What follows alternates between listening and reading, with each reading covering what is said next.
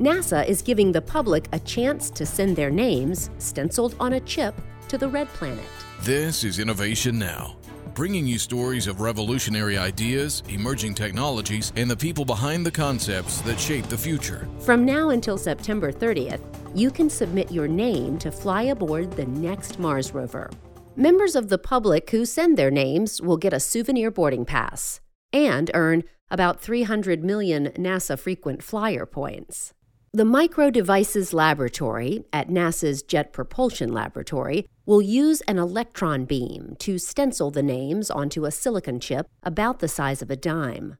With lines of text smaller than 1,000th the width of a human hair, more than 1 million names can be written on a single chip.